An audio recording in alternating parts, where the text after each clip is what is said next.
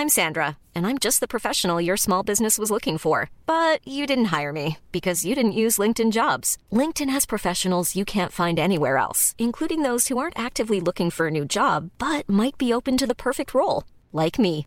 In a given month, over 70% of LinkedIn users don't visit other leading job sites. So if you're not looking on LinkedIn, you'll miss out on great candidates like Sandra. Start hiring professionals like a professional. Post your free job on linkedin.com/people today. Millions of people have lost weight with personalized plans from Noom. Like Evan, who can't stand salads and still lost 50 pounds. Salads generally for most people are the easy button, right? For me, that wasn't an option. I never really was a salad guy. That's just not who I am. But Noom worked for me. Get your personalized plan today at Noom.com.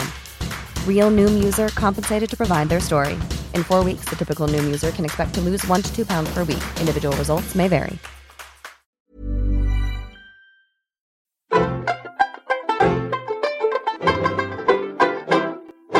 Hello and welcome to Seriously, the podcast from the New Statesman that takes pop culture seriously. I'm Caroline Crampton. And I'm Anna Leskovich. This week, we're talking about the 5th Pirates of the Caribbean film and the BBC drama Three Girls. We've also watched the Channel 4 comedy Loaded, so we'll be talking about how that went later in the show.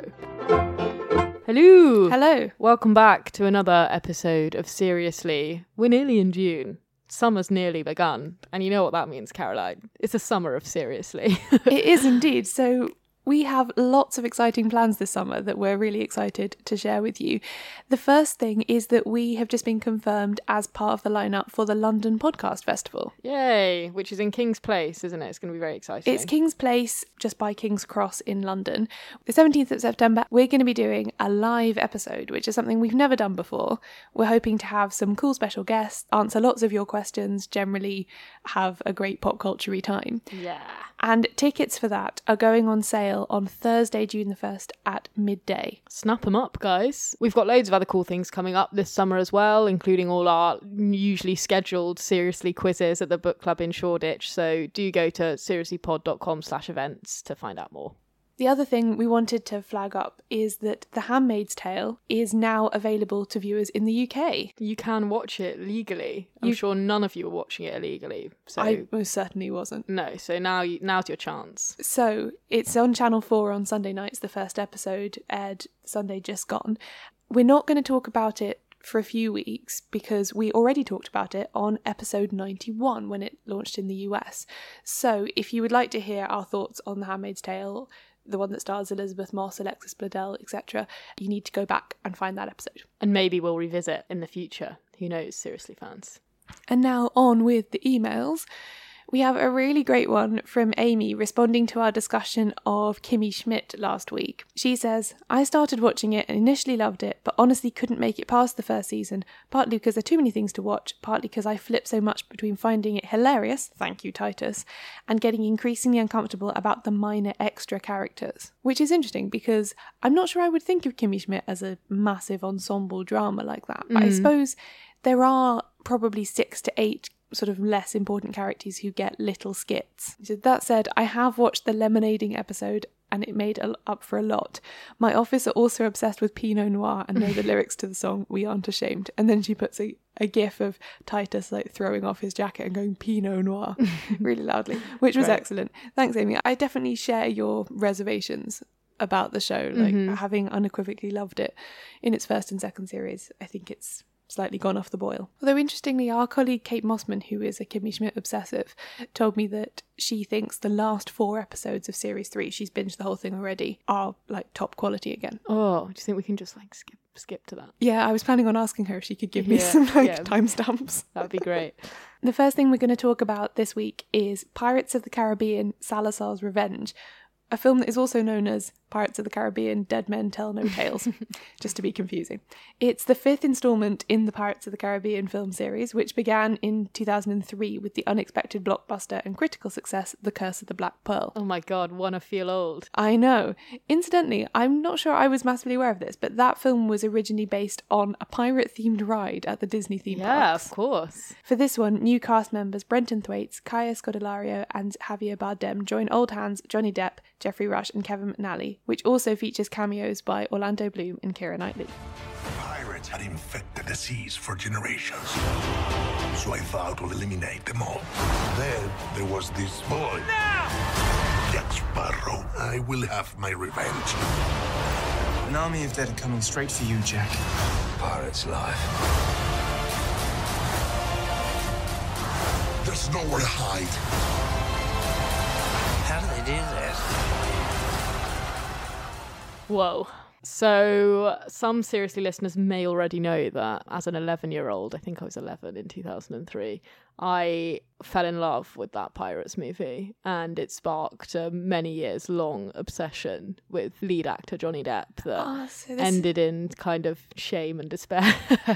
So this is so interesting, because I was going to ask you where Pirates of the Caribbean was on your Johnny Depp timeline. Yeah. I didn't realise it was right at the beginning. The beginning, yeah. Year 6, primary school, watched it. Absolutely loved it. I still think I probably know every word of that script off by heart. And I do think the first Pirates of the Caribbean movie is a great movie. A really great movie. Really is. I was actually thinking about it a lot as I was watching this one. Yeah. And thinking about how much flabbier the script is in comparison to that one, how much tighter the action sequences were, how in that first film, even like minor characters who only get maybe 3 or 4 lines just felt a lot more fully realised and had better gags. Yeah, exactly. It was really funny. And I think the action was really funny. It was a really great example of just like how choreographed action can be really hilarious. This movie is the 5th in this franchise. So they've been, I feel like, kind of quietly bubbling along, because although there was a lot of fanfare for 2, and I remember a lot of fanfare for 3 as well, and I saw both of those in the cinema and was still like really keen on the whole affair, 4 like passed me by, and I am like someone who tends to know about this kind of stuff. I'm not sure I've seen 4. I haven't seen 4. Is it the one where Orlando Bloom becomes the Davy? No, that's 3. You've seen that one. That's I think 3. You just don't remember. Yeah, exactly. It's really. Orlando Bloom and Keira Knightley weren't in the last movie at all. Okay, in which case I have not seen it, and I don't know what happens. I went to see this movie with Office Pirates of the Caribbean fan Pauline, who is our social media editor, and she filled in some of the gaps for me. Okay, but I think basically 4 is a standalone movie. But if you were like an excited member of the Pirates of the Caribbean fandom, you'd be excited for this movie because the 3rd movie was set 10 years and was it really, it surely presumably wasn't, maybe it was released in 2007, I don't know, seems like so long ago, but it's narratively at least it's a 10-year gap between the very opening scene of this movie, which features like tiny Orlando Bloom's son, and the 3rd movie with Orlando. It's complicated. You can tell by my rambling it's complicated, but basically you would be excited that Elizabeth Swann and William, whatever his name is, Turner, are being reunited in this movie because it has kind of narrative import as well as nostalgic import. So the 4th one is a bit like the most recent Star Wars film in that it kind of operates in the same universe but doesn't continue the same linear narrative. I guess so, yeah. Okay. Not that I'm a Star Wars person, but yeah. Yeah. Oh my god. So I guess we should probably get on to like the plot of this movie at some point. Well, the plot, insofar as I could probably summarise it, involves actually a trope that we remember from the first Pirates of the Caribbean film, which is a crew of sailors being cursed by something, becoming kind of undead piratey people who can like walk on water and can't be killed. This is Javier Bardem's, he plays the pirate. Well, no, he's like a pirate hunter, isn't he? He's not a pirate. Yeah, he was like a Commodore Norrington kind of figure for the Empire who like hated pirates because his dad was murdered by a pirate. I think like Pirates of the Caribbean, like all prestige TV, obsessed with dads. Yes, I was thinking this the whole time. That it's, oh my god, calm down, people. Pirates of the Caribbean is just daddy issues. Yeah, non-stop. Every single character, every single male character, of which most of them, and female. Yeah, that's true. Actually, Elizabeth has father, and Kaya Scholarad in this movie has a massive obsession with that's true, her father actually. Figure. Everyone is searching for their father and believes that their father will imbue them with a new sense of their own identity. Yeah. But also it's just a really like helpful narrative device to like have them all on a quest. But yeah, so Javier Bardem's character Salazar, he was a kind of pirate hunter, then he got cursed, and now everyone on his ship is a kind of zombie sailor man. You seem confused. How long ago did you see this movie? It was last night. Right. I think that reveals to Seriously listeners a little bit about how all over the place the plot of this movie is. Yeah. So anyway, so they're all searching for this thing called Poseidon's Trident, which can, quote, break all curses at sea. But they're all searching for it for different reasons. So it breaks all curses. It's like Control-Alt-Delete for the sea. Just reset, factory reset. Yes. So Salazar wants it so he can stop being undead. Henry Turner, like baby Orlando Bloom, wants to free his dad. Wants to free his dad, who, lest we forget from Pirates of the Caribbean 3, is the captain of the Flying Dutchman and has got barnacles growing on his face. Yeah, and he's only allowed out of his like weird hell ship once every 10 years, and then he has to go back and just continue, I don't know, looking after the dead. Yeah. Karina Smith, who's Kaya Scodelario's character, wants it. Why exactly? Why does she want it? She wants it, I don't know. Oh no! That's right. She's got a kind of. She's got this map that was left to her by her father when she was left on the doorstep of a children's home. She just wants that. She just wants to follow the map because she believes it will tell her where their father is. She's not bothered about the trident thing. Yeah. So they all. But she thinks her dad's dead, right? She's not actually like interested in saving him from anything. She's just like she wants to learn more about him. Yeah. And thereby learn who she herself is. Jack Sparrow, played by Johnny Depp, on autopilot. Possibly asleep for some of it. He just wants the trident, I think, because other people want it, right? He's not himself cursed. Yeah, well, he seems... The beginning, again, it's like a real stretch, isn't it? Because they're like, okay, we need to give like Jack some motivations here. So they like make his crew, who are like super loyal, supposedly, be like, oh, you haven't earned us any money, so we're leaving you forever. And you're like, why were you with him if money was the objective? Like, like, why weren't you with Jeffrey Rush and his boat? I thought it was because you like loved him. But anyway, whatever. They abandoned him, and then he's like he's also like been arrested by the Empire as usual, and he's like, I think just trying to like prove himself to people again. Yeah, and also isn't Salazar chasing him? Salazar's after him. So I guess if they break his curse, then they're not after him anymore. Stop chasing. So I guess that's kind of his motivation. So they're all after this revenge. They're all after this trident thing. Your standard Pirates of the Caribbean hijinks ensue, like people on boats swinging on ropes. Yeah, and it's really standard. Like it is a repeat of the first, I would say, movie, just worse. There were some things about it that stood out to me that I liked. One was Javier Bardem's hair. his curse. He's got like long flowing black hair in this. Yeah, he's like underwater all the time. Yes, it looks like he's underwater even when he's not, and his hair like follows him around like a cloud in a way that I associate with the mer people in Harry Potter. Yes, which nice. So I really liked that. I enjoyed watching his hair. I'm trying to think. What else did Any I others? Like? Oh, I really enjoyed... monkey? Oh, I like the monkey. The monkey reprises his role as monkey. As monkey. That great actor, Monkey. I really enjoyed all of the, like, really, really sort of heavy-handed... Because this is supposed to be set in, like, the 18th century, right? Everyone has, like, 15th century attitudes to women who can do maths. So Karina Smith is just constantly being accused of being a witch and being locked up. Yeah.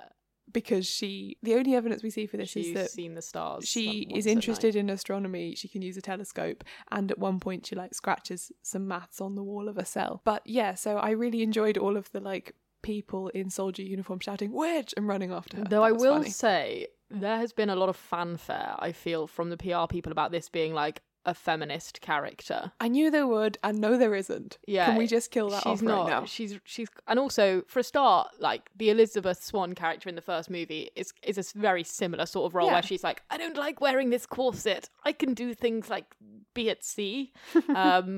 And it kind of laughably, because she often kind of like makes mistakes, but you know, it's not a super terribly regressive portrait of a woman. It's not like super feminist either, but she's a woman who does things. Yeah. So for a start, I don't think it's that different to the Elizabeth Swann character. And secondly, she's still just like mostly there, like because she's like constantly objectified by the other men, and that like is used for humor, and she is often like undressing, and although she's doing it in a very like, hang on, this is the most practical thing to do, I'm going for a swim, I'm taking off this restraining garment, it's still just like an opportunity for people around her to be like, way legs or whatever, I almost saw her ankles, and then like, I don't know, I just find I struggle with this idea that she's a super feminist character just because she knows maths and stuff. Actually, I put it in the same box because Pirates of the Caribbean is made by Disney as the Ferrari surrounding Belle from the live action Beauty and the Beast being, quote, a feminist character now. Or when you like force something to have to reach to a label like that, you're kind of setting yourself up to fail. And it would be a lot better if they were like, we're going to do an interesting character rather than like, we're going to do a feminist character.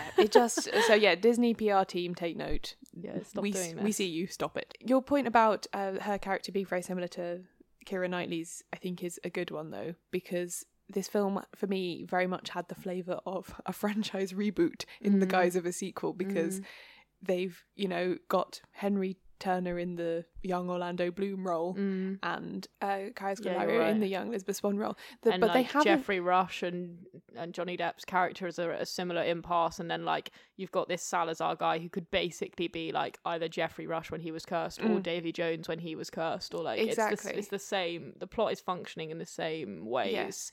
But what's interesting to me is they didn't introduce a young Johnny Depp character. Well, you kind of get a flashback to a young Johnny Depp character, don't you, where they've like photoshopped all the pores out of his face. Yeah, you do, but it's not a passing the torch thing, is it? It's just a flashback. No. So if Pirates of the Caribbean is going to continue, does that mean Johnny Depp is going to do more of them? Yeah, and it just like gets progressively more uncomfortable. Like, for example, there wasn't, in the first movie, there was a lot of like Johnny Depp lusts after Keira Knightley. That you can just tell that dynamic sort of should be what's happening in this film, but it's too gross. So there's like one or two throwaway lines, but like he's actually not really pursuing this kind of teenager, because actually he's like in his late 50s, and it would actually be too much even for like Hollywood. Yeah. So it's like, I don't know, you're right, there's this difficult thing, and our colleague again Pauline wrote a piece about how like Pirates as a franchise is actually okay and like still has some humor to it and could conceivably continue to make quite fun action movies, but they've got this problem of the kind of like weird aging character that they're not willing to do anything with, and Johnny Depp as an actor is very much sort of on autopilot and like not really bringing. What made that role exciting was that it was a performance that people hadn't really seen before, and now it's so associated with him as an actor, it feels quite tired, and it just doesn't, it's not really bringing anything to the franchise, it's not lifting it particularly. Yeah, I also don't think it's at all fair to place all of the blame for how vague and weird he is with the script, because actually there are times when his character does get some half-decent, sharp lines, and he delivers them in such a weird, sort of nonsense-y way that you almost miss them. And he gets, that action sequence at the beginning, they're trying to steal a safe from the bank and they end up stealing the entire bank, I think could have been quite funny, and even was in some places, but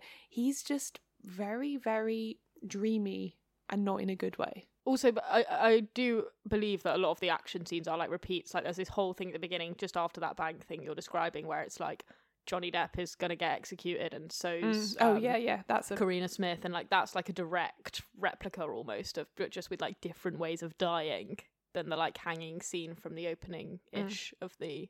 Is it the opening, or is it maybe like the climax? Can't remember. But well, it repeats, doesn't it, in the first film? So yeah, you're right. Yeah. So the very opening of Curse of the Black Pearl is Jack Sparrow escaping from being hanged, and then and Elizabeth is all hot in her corset, fanning herself. Exactly. Yeah. And so what's actually quite structurally brilliant about that is that then you have all of these like 2 hours of adventures, and then you come back to the exact same place. And and it's kind of farcical, but in this it's just feels like bad deja vu. yeah.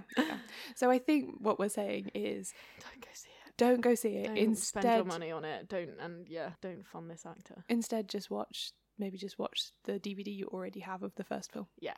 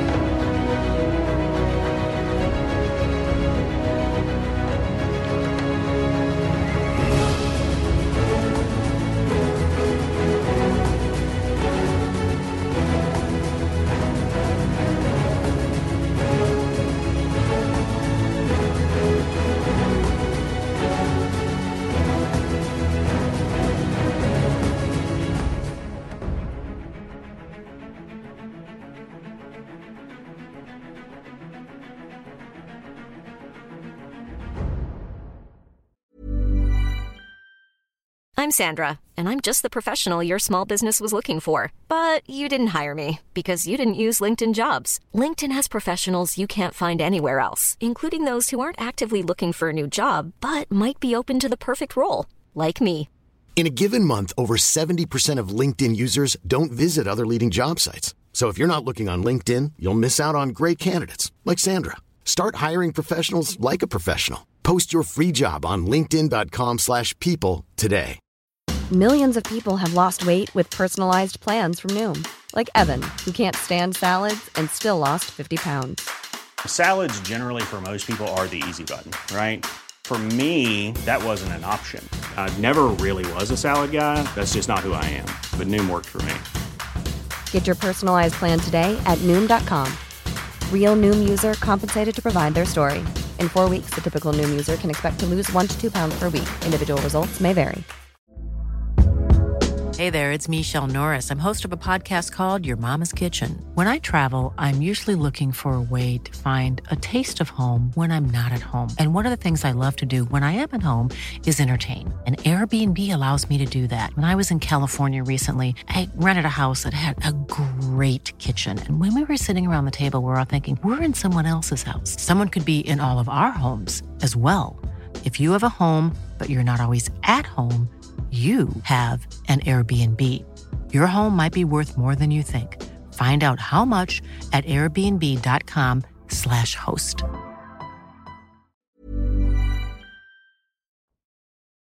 The next thing we're going to talk about is Three Girls, an unflinching BBC drama based on the 2012 Rochdale grooming case, which exposed and prosecuted 9 men for the trafficking, prostitution and rape of children. It follows 3 of the victims of this paedophile ring, here named Holly, Amber and Ruby, and their struggle to bring the abuse to light. As you can tell, kind of a serious subject, so if any of those things feel like a bit much for you, then just tune on out and tune back into the recommends. There's no such thing as a child prostitute. What there is a child who's been abused. The 9 men have been released on bail. How many victims? 47. And when they went to the police, nothing was done about it. No one bothered. What do you think that does to a kid? We treat them as human beings and we say we're sorry. This entire operation stands and falls on us being able to re-engage these girls. What is the point if a jury is not going to believe she's telling the truth? I watched her interviews and I believed her.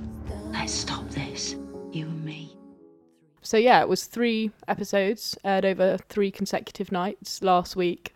And we've both watched them all, right? Yes, I watched them all in a slightly bizarre circumstance, actually. I watched them on the train, downloaded on my phone. So I wouldn't recommend watching this in public. No. Because I got really upset in the first one. Yeah. And, you know, that wasn't a very nice place to be. But then, interesting, I watched the second 2 on my return train journey. And the woman who sat next to me watched the entire thing with me, even though she couldn't hear anything. Just looking over your shoulder. She was just looking over my shoulder. It's kind of, I sometimes find myself doing that though, because it's kind of just like distracting, and so you're like, And I kind of sort of semi-acknowledged that she was doing it because, so I like moved the phone in between us so she could see as well. Did you put subtitles on? That would have been the real game. No, I couldn't work out how to do it. I did try. It's very thoughtful. Even though she couldn't hear, obviously, she could definitely get the gist of what was happening. She was getting quite upset as well. So it was this strange, like, slightly unacknowledged communal viewing experience. Well, I had a bit of a break also between the first and the second 2, in which my brain did a lot of like, wow, that was so intense. What are we gaining from watching this as an audience? What aren't we gaining, you know? And I think there is quite a stark difference between the first episode and the following 2, because the first episode understandably attempts to set up the abuse that the 3 girls are experiencing, so that in the later 2 episodes we can go through all the kind of like procedures that happened in order to bring this case to court, and all the things that didn't happen, and all the times the victims were ignored when they tried to speak to the authorities about it. So that means the first episode is very much about like how 3 normal girls got involved in this group of people and how they were groomed and how the abuse started to occur. And that means that first episode is really violent and is really sad and difficult to watch. It is. And I think, yeah, by the time you've watched all 3, for me anyway, I felt like that portrayal was justified, because having seen it so unflinchingly and also so kind of from the perspective of the girls almost, meant that then when they were documenting all of the miscarriages of justice and all of the times that the girls were ignored or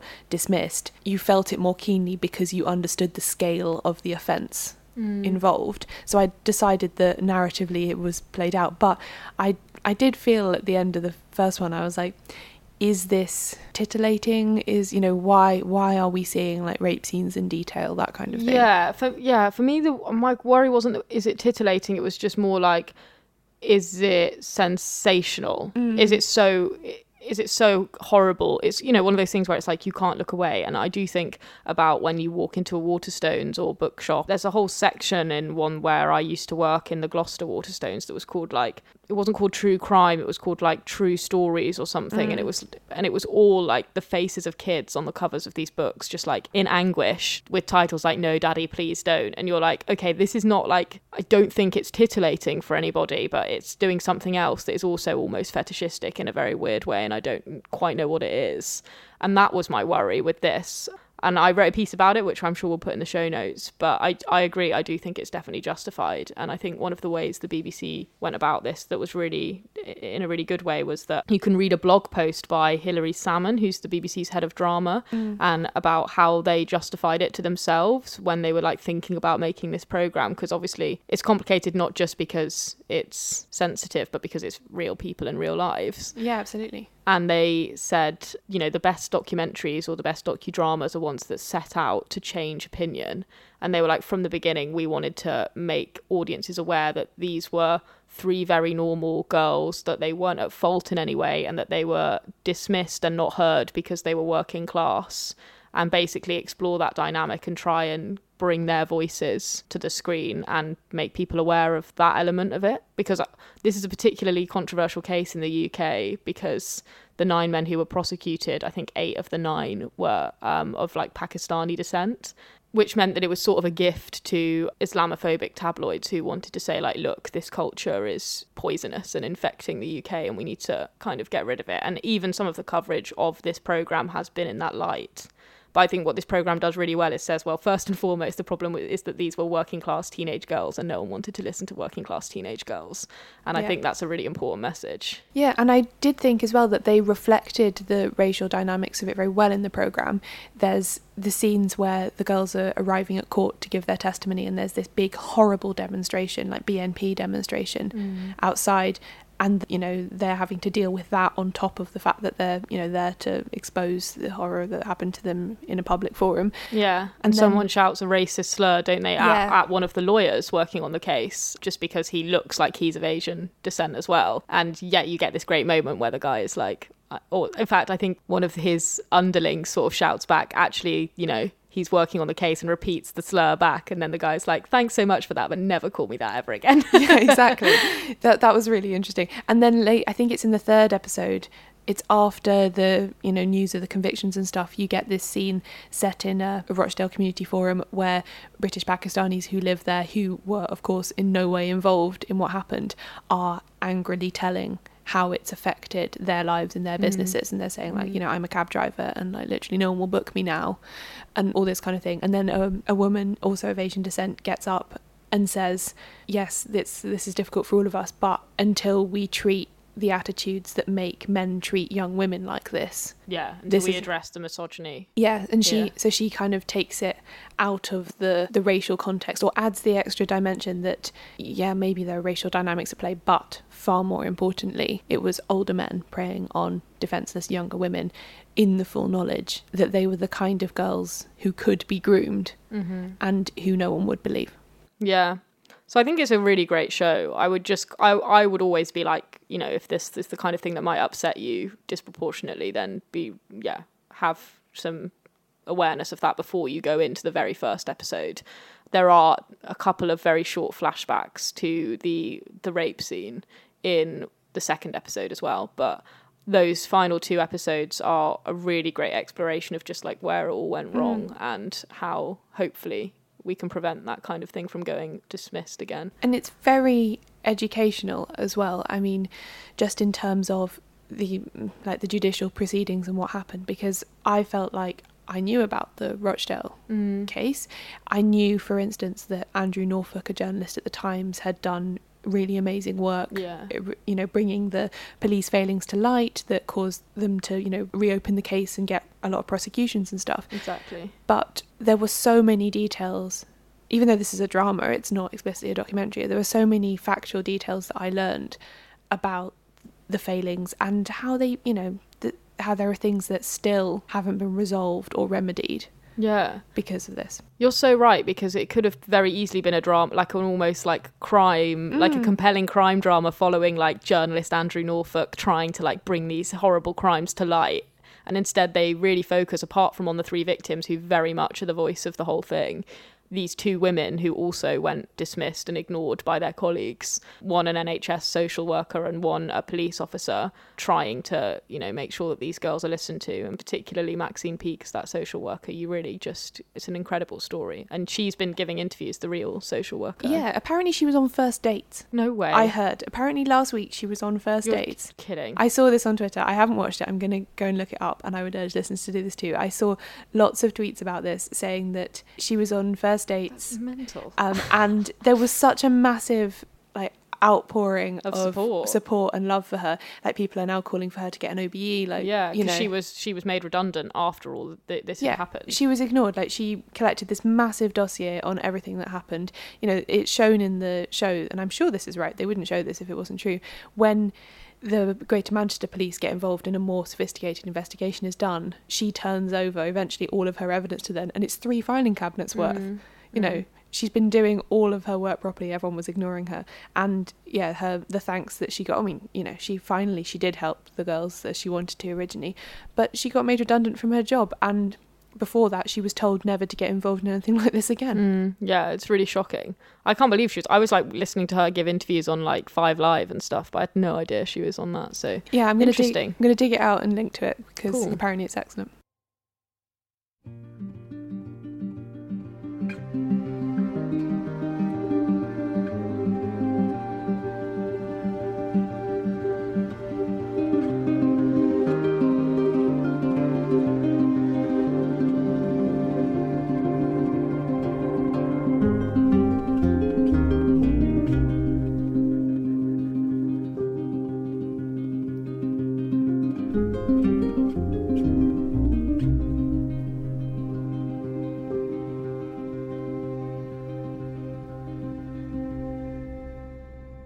So last week, via a listener recommend, we decided to watch Loaded on, I would say 4AD, but it's rebranded as All 4, Channel 4's video service in the UK.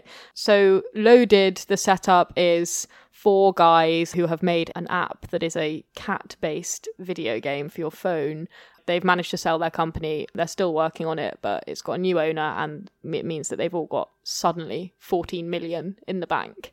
It goes from there, really, and explores what actually happens when you get a windfall like that. And it's a comedy. It is a comedy. And it also stars Samuel Anderson from The History Boys, who I have long thought was very lovely. Super handsome.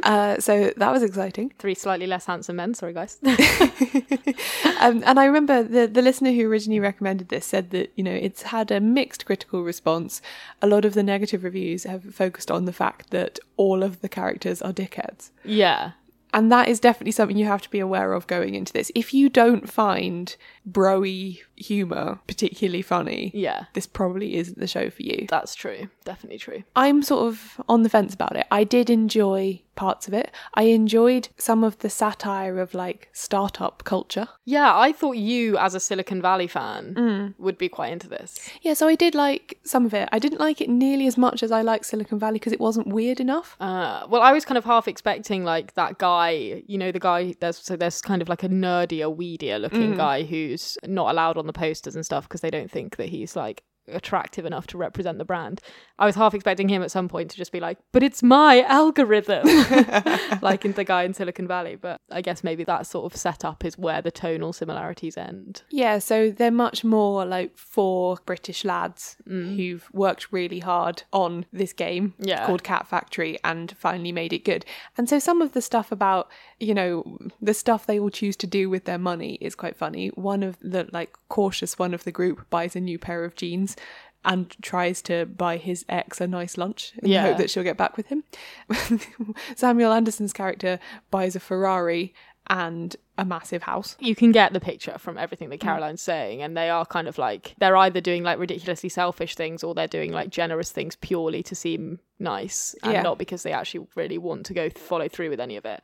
I think for me, one of the things that I struggle with slightly is that most British comedies, and I think all good comedies, invite you to laugh at the characters but then also like kind of have a bit of pity for them. I think British comedies always want you to kind of like feel a bit sorry for the loser that you're laughing at most of the time, and it's very hard to feel sorry for people with 14 million in the bank. And there's all this like dialogue about that, about like how people hate rich people and how like they've got to stick together because they're the only people that understand each other now they're all rich. And like someone even says something like, I'm just thinking about all the terrible things I've ever thought about lovely man Chris Martin. Yes, it's that kind of humour. And although it's very funny, there's part of me that's just like, yeah, I just don't feel anything for you characters because A, you're all terrible, and B, you're all really, really fortunate, so I don't feel sorry for you in any way. Yes, that said, I did laugh quite hard at the sort of running conceit through the show, which is that they've hired a barbershop quartet to sing fuck you in a complicated arrangement to anyone who ever doubted them, or like the bank manager who wouldn't give them a loan early on and stuff. I did find that really funny. For people who watch this and really enjoy it, I would recommend White Gold, which is currently on iPlayer, which is Damon Beasley of The Inbetweeners' new show, which is a similar thing about like men behaving badly, sudden amounts of money that they don't know how to cope with. But I think it does slightly better at like making them seem very pathetic, essentially. So you're never like, wow, this life looks good. You're always a bit like, these guys just don't know what they're doing and this is all hollow and terrible. Yes, I think we have similarly mixed feelings about this, but you know, it's not an unpleasant way to spend an hour if you want to try something new. No. So for next week, we're also going to have a go at a listener recommend. Incidentally, I've noticed an increasing number of people using the submission form on our website to send us stuff. Guys, you know how to make us happy. It's exciting because I've never made a form on a website before and I did not know that it worked. So thank you. Mariana has got in touch to firstly say, I love this. She just wants to say that she loves the podcast. A friend from work recommended, and now we have weekly debriefs. We're currently convincing everyone in the office to join our Seriously Addiction. Oh, please do. Please become a gang. Can we get jackets? Thanks. That's lovely. And then she says, you might have heard of this show because it was released in 2016 on Channel 4. It's called Flowers. We have heard a lot about this show, haven't we? We've had a lot of listeners email in recommending it. We have indeed. So it stars Olivia Colman and Julian Barrett. It's a dark comedy about a dysfunctional family. Mariana says she'd love to hear thoughts on it since I feel quite lonely in this quirky obsession. Loads of people recommended. I remember when it was on at the time, we had all good intentions to watch it. We didn't, but I guess as we've just done an all four thing, we'll just power straight on through and tackle it next week. I've worked out how to sign up for the app now, so I might as well. I also think this is a really boring, nerdy British culture chat.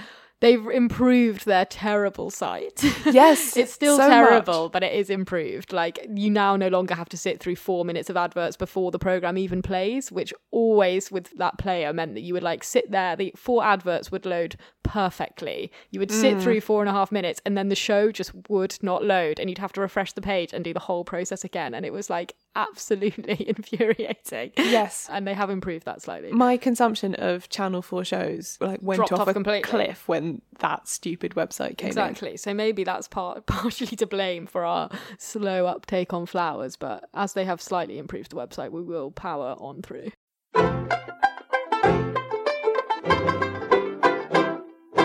Thanks for listening to this episode of Seriously, the pop culture podcast from The New Statesman. If you enjoyed the show, why not subscribe to make sure you never miss another episode?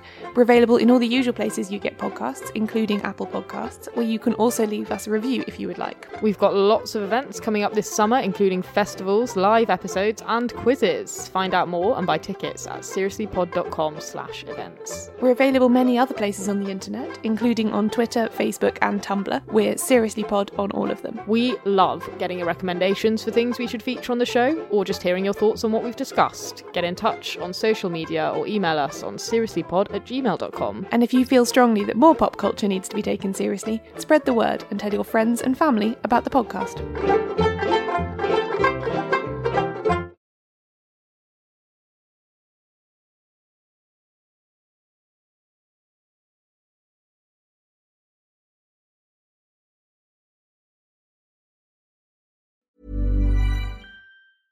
Planning for your next trip? Elevate your travel style with Quince. Quince has all the jet-setting essentials you'll want for your next getaway, like European linen, premium luggage options, buttery soft Italian leather bags, and so much more. And is all priced at 50 to 80% less than similar brands. Plus, Quince only works with factories that use safe and ethical manufacturing practices. Pack your bags with high-quality essentials you'll be wearing for vacations to come with Quince. Go to quince.com/pack for free shipping and 365-day returns. Hey, y'all, Darius Rucker here. You know, a lot of people ask me, what inspires your music? And one of the big things is a strong sense of place. That's why I love my home state of South Carolina and want to share the awesome things it has to offer. From the beautiful mountains down to the sunny coast, it's got it all. Not to mention two of my personal favorites, great golf and amazing food. Come see why I love this place. Visit discoversouthcarolina.com.